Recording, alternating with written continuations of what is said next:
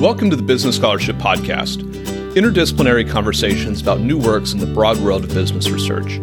I'm your host, Andrew Jennings.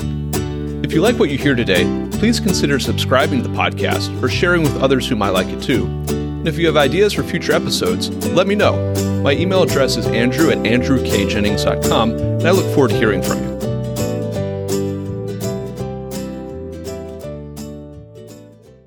Our guest today is George Georgiev, Associate Professor of Law at Emory University. We'll be discussing his article, The Breakdown of the Public-Private Divide in Securities Law, Causes, Consequences, and Reforms, which was recently published in the NYU Journal of Law and Business. I'll add a link to the paper in the show notes for the episode. George, welcome to the Business Scholarship Podcast. Thanks for having me.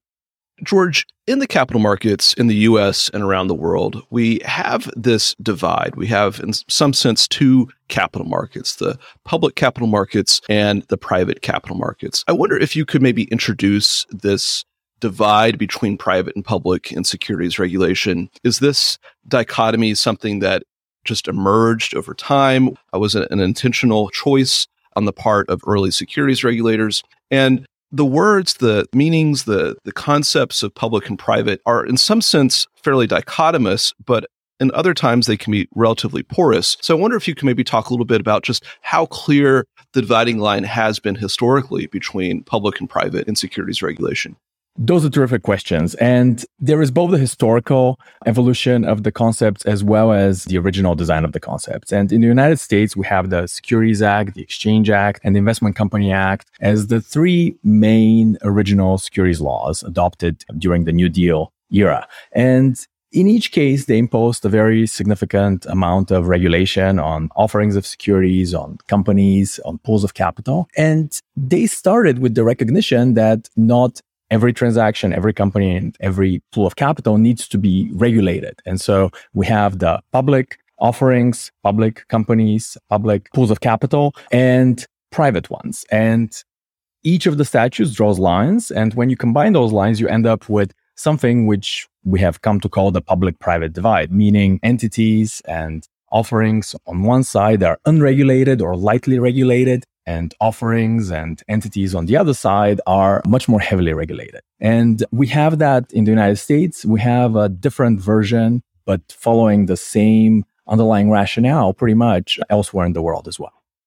And how clear a dividing line over time has been this concept of the public market on one hand and the private market on the other? Has it been a pretty stark contrast with a firewall between them, or has there been some ebb and flow, some porousness between those markets and the regulation of those markets? It has always been somewhat porous. And of course, even those terms, public capital, private capital, some of the other terms as well, are not defined in the statute. And we tend to think of it as dichotomous, but of course, it's not a perfect dichotomy. But it has been, the public-private divide has been a useful conceptual device for thinking about the structure of capital markets on the underlying rationale that there are certain types of entities and conduct that we would want to regulate that involves the capital of retail investors, unsophisticated investors. And then there are certain transactions and certain entities that should not be as heavily regulated. I'd like to come back to that porousness. You talk about the breakdown of the public-private divide, so I want to come back to that in just a moment. But in your article, you talk about this concept of the public company regulatory paradox, which I take it has something to do with a breakdown of the public-private divide. Could you talk about what you mean by the public company regulatory paradox and what implications that has for our markets and for securities regulation? Absolutely. So the public company regulatory paradox really is a manifestation of the breakdown of the public-private divide. This basically undoing of the original design and fairly long-standing design of securities regulation. And so what is the public company regulatory paradox? Well, it is possible today for two companies that are largely identical in virtually every way to be regulated very differently.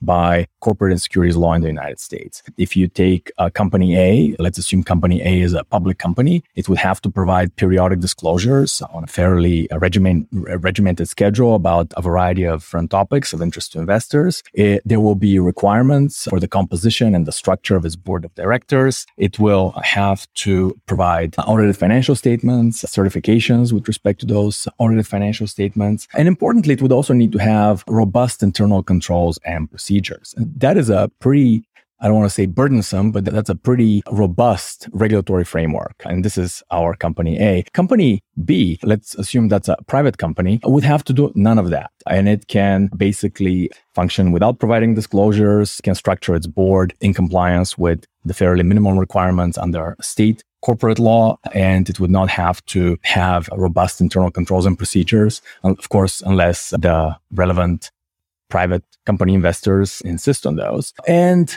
it used to be the case that for a company to really achieve any scale and size, it had to be a public company. But as a result of changes in capital markets, there is now the possibility for private companies to access much more capital and therefore remain public for a very long time. And that's how you end up with companies that can be virtually identical, but then regulated very differently. And this is a situation which the drafters of the securities laws did not anticipate. And this is something that we've ended up as a result of what I call the deregulatory cascade in the paper. Thinking about the paradox, we can think of specific companies as well. So if you think of a company like Pfizer, a public company, it has to provide all of those disclosures. It has investors. If it provides misleading disclosures, of course, it can and it will face investor scrutiny and potentially securities litigation. And as an example, a private company, we can think of a company such as Purdue Pharma, for example, which is currently in Chapter 11 bankruptcy proceedings, but the makers of OxyContin, but they were a private company and they didn't provide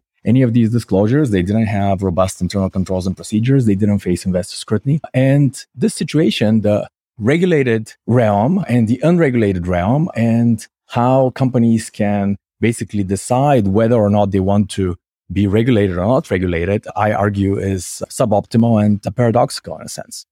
The title of your paper has done a lot of work for me as the host of this show and thinking about what I want to ask you, because it really frames the next set of questions I have in a great way. The title of your paper is The Breakdown of the Public-Private Divide in Securities Law, Causes, Consequences, and Reforms. So I'd like to talk one by one about the causes, consequences, and reforms of this breakdown. What was the point that this breakdown between the public-private divide started in earnest, perhaps? Is there any consensus around the causes of that breakdown? That's a great question. In terms of the causes, it's obviously difficult to ascribe a causal relationship between any phenomenon that we observe in the real world. But I argue that the causes of the breakdown really relate to a series of regulatory and deregulatory developments, which really started from the first 2 decades of the 21st century. One way to think about the breakdown of the public-private divide, of course, is the much wider availability of private capital, which makes it much less urgent to go public and take on public company status, along with the significant obligations of being a public company. And this development is really a development from the 2010s. And specifically, it can be dated back to the Jobs Act, which Congress adopted in 2012, which significantly deregulated private capital raising and also public capital raising as well. It made it much easier for companies to remain private for a very long time. It also tried to make it easier for companies to go public. And it was in response to a problem, the decline in US capital markets, which was observed in the prior decade. And that problem, in turn, was or has been linked to the significant increase in public company regulation, most notably as a result of the Sarbanes-Oxley Act of 2002. The most direct cause, I would say, is the deregulation that started with the Jobs Act and then continued throughout the 2010s. We had the FAST Act, we had various rulemakings from the Securities and Exchange Commission, which further deregulated capital markets. But then what caused that deregulatory cascade? The reason for that was really the Sarbanes-Oxley Act and the challenges that U.S. capital markets experienced during the first decade of this century. You talk about the Sarbanes-Oxley Act and its effect, and part of the mythology of the act was that it, by increasing the cost of internal controls and other types of obligations, influenced or at the margin caused companies to either decide not to go public in the United States or to go private if they were already public, to exit the public markets. There's been some more recent empirical work on that question, and I wonder if you can maybe talk about that myth a little bit. That's a great question. The link between the decline of IPOs and the decline in the number of public companies and overregulation is intuitive on some level. If companies are taking on or will opt into a very heavily regulated regime by going public and they can choose to stay private, then they will do that. And Sarbanes-Oxley certainly increased the regulatory burden. And for a long time, this was really the dominant narrative, and it caused, I think, a lot of regulatory harm because it really took regulatory developments in suboptimal directions, I would say. But we've had some really high quality empirical studies in the past 10 years that have really disproven that narrative. So they've actually shown that the decline in public company IPOs started well before the Sarbanes-Oxley Act, and is really linked to changes in investors' preferences, most notably mutual funds, which since this development emerged have really preferred to invest in larger companies. And so the decline has really been a decline mostly in small and medium-sized IPOs.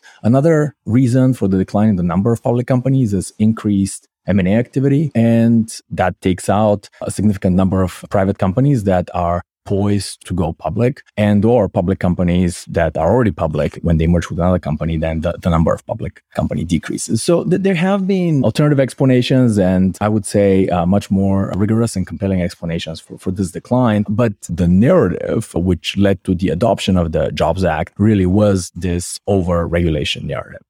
Those are some of the causes of the breakdown in the public-private divide, some of the possible causes at least. I want to talk about the consequences. What have been the consequences for a breakdown in the public-private divide? Have they been for better or worse? And whether they are for better or worse, have they affected the market, society, broadly speaking, or have some constituencies within the market felt them more than others?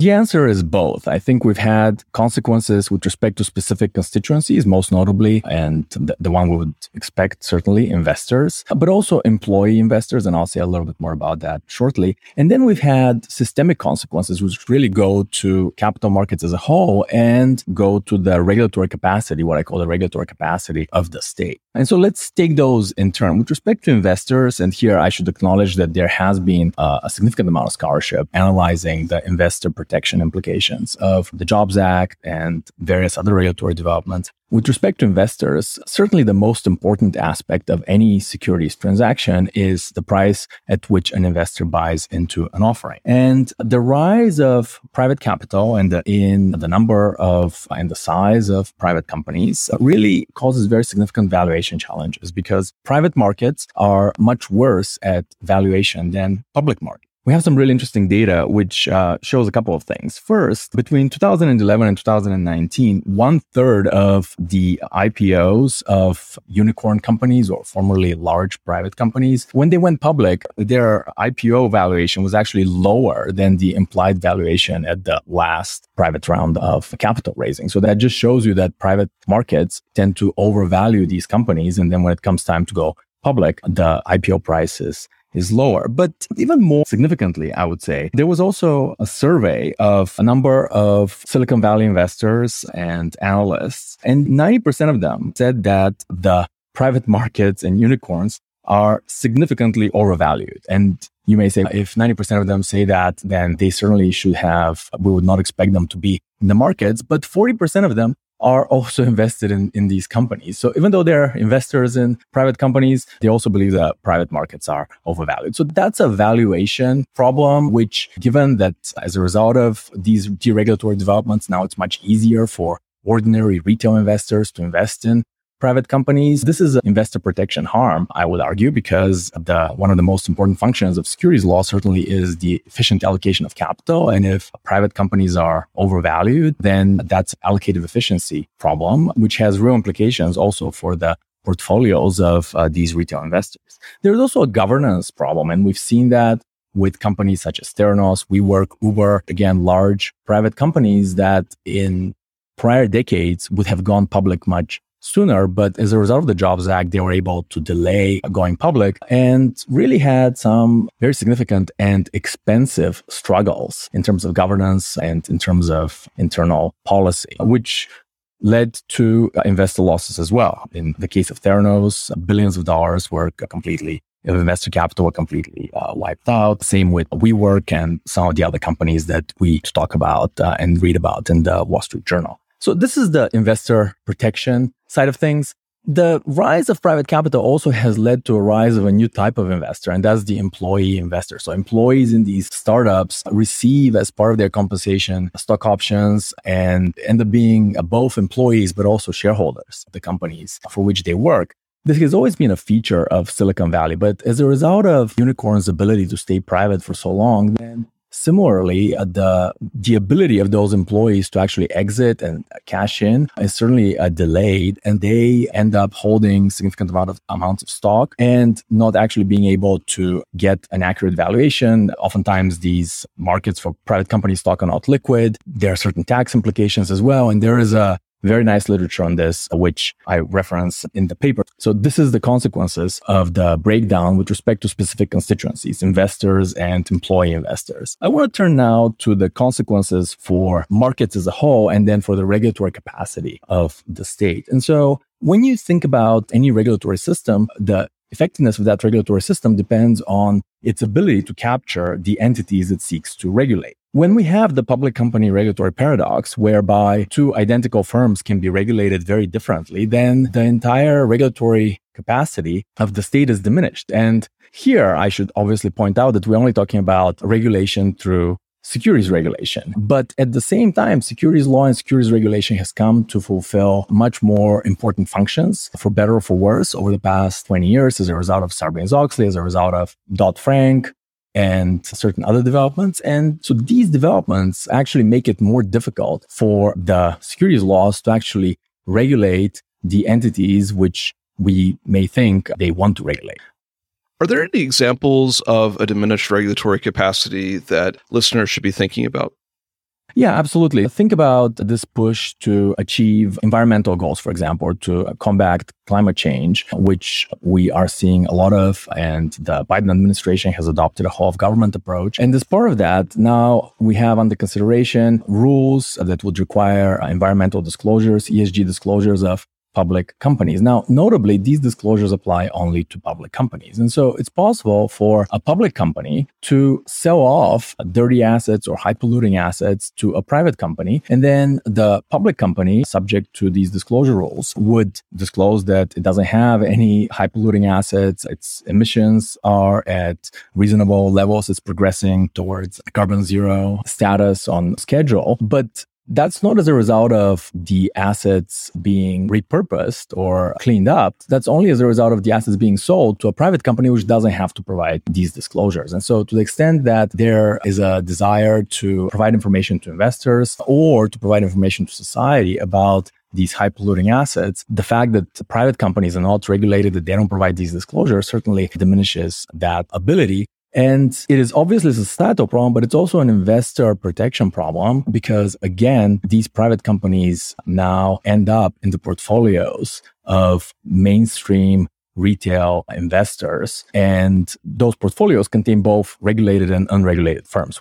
I'd like to turn to the third prong of your article title, The Reform Piece. And this is the piece that law professors in particular often get really excited about. And I want to pose maybe a hypothetical to you. Let's say that you've been named as chair of the SEC and two of your like-minded friends have been appointed with you to the SEC. What would you and your two like-minded friends, what would you propose that you do about some of the problems that you identify? What reforms would you seek? That's the $150 trillion question, Andrew. And why do I say 150 trillion? Well, because that's roughly the size of the public and private capital markets in the United States combined, even though I should also point out that we don't have actually very good data on the size of private markets because of this transparency problem. So what would I do? I think I would want to study the issues more. And so the purpose of this paper really is to highlight the breakdown of the public divide, to highlight the fact that this is a problem. What are the manifestations of the problem? One of them is the public company regulatory paradox. There are very significant consequences for investors, for employee investors, and then on a systemic level. But with respect to reforms, my probably most significant reform proposal is really a proposal to study the issue further and to involve, by the way, a larger segment of stakeholders. Because what we've seen, both with respect to the Jobs Act and then some of the reforms related to securities law exemptions, is that there was a clear realization that reform is needed. But then the venture capital and kind of the industry and other lobbyists basically provided the blueprints for reform. And with the Jobs Act, famously, even the SEC was opposed to some of the provisions that then Congress adopted and the SEC had to implement. So I think there's a need for a broader study of these issues. But if you were to press me for specific reforms, I think we certainly need to look very seriously at large private companies and unicorns, because they're the most clear manifestation of, in terms of just observing the markets, of the breakdown of the public-private divide. Because these unicorn companies look like public companies, but they are private companies and they are unregulated. And even though the unicorn phenomenon has been in the news and we've been talking about it for a long time, just in 2021, we've actually seen some really significant developments in that area. At the end of December 2020, the number of US unicorns stood at 251. And then at the beginning of December, which is when I concluded the study, the number of unicorns had nearly doubled to 473. And then the implied valuation of US unicorns now is about $1.5 trillion, which is an 11-fold increase since 2013, and actually a nearly threefold increase just in 2021. These changes are really accelerating, and private, unregulated, private companies, unicorns are a problem that needs to be looked at. Specifically, what information, if any, they provide to investors, and how are they dealing with their employee investors, and what is being missed if we actually allow them to look and behave like public companies, but actually be unregulated and remain private. And here I'll point out that, of course, the rise of unicorns can be linked directly to the Jobs Act and the changes in the shareholders of record thresholds, which require registration and the assumption of public company status upon one certain criteria met. So large private companies, certainly something that needs to be looked at. And then the second set of reforms, and I think that's going to be much more difficult, but I think we need to lower the stakes of being a public company. And that doesn't necessarily involve deregulation, but that actually may involve moving some of the public company regulation provisions to a different category, having regulation apply not to public companies, but perhaps to all companies which have assets above a certain size or which have more than a certain number of employees, or various other thresholds have been proposed. But I think part of the problem now is that there is such a big difference between being a private company and a public company that it's understandable why companies can remain private and continue to finance themselves in the private markets. They wouldn't want to take on public company status. What key takeaways would you like listeners to have from this interview and from the paper?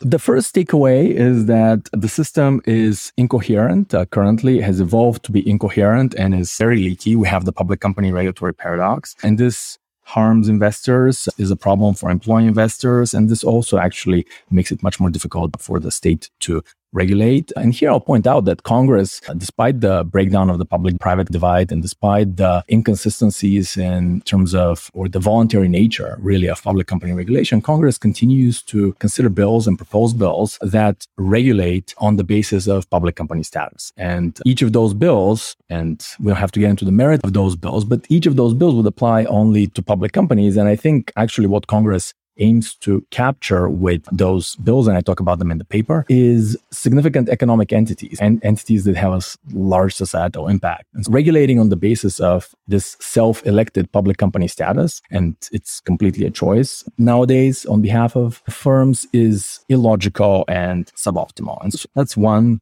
takeaway. And the other takeaway is just that there is the need for this deliberative process that gets us to a more stable place. And that can seek to expand the size of the public realm, and I talk about this in the paper, or it can regulate the private realm a little bit more, or it can circumvent entirely a public-private divide. And there are various options. I think a lot of this comes down to policy preferences, but having a blueprint for reform will be particularly helpful. Now, for many of these reforms, we need congressional action, and I think most of us will agree that congressional action is unlikely to come anytime soon. But having a blueprint that is ready to go will be helpful whenever the next opportunity for reform arises and whenever Congress wishes to re-engage. Our guest today has been George Georgiev, Associate Professor of Law at Emory University.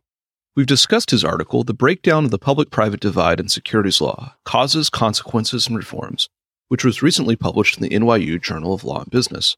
I'll add a link to the article in the show notes for the episode. George, thank you for joining the Business Scholarship Podcast. Thanks for having me. Thank you for listening to another episode of the Business Scholarship Podcast. If you like what you heard, please consider subscribing to the podcast or leaving a rating on your favorite podcast app, or let other people know about it too. If you have suggestions for future episodes, please let me know. My email address is andrew@andrewkjennings.com, and I look forward to hearing from you. Until the next time, I'm your host, Andrew Jennings.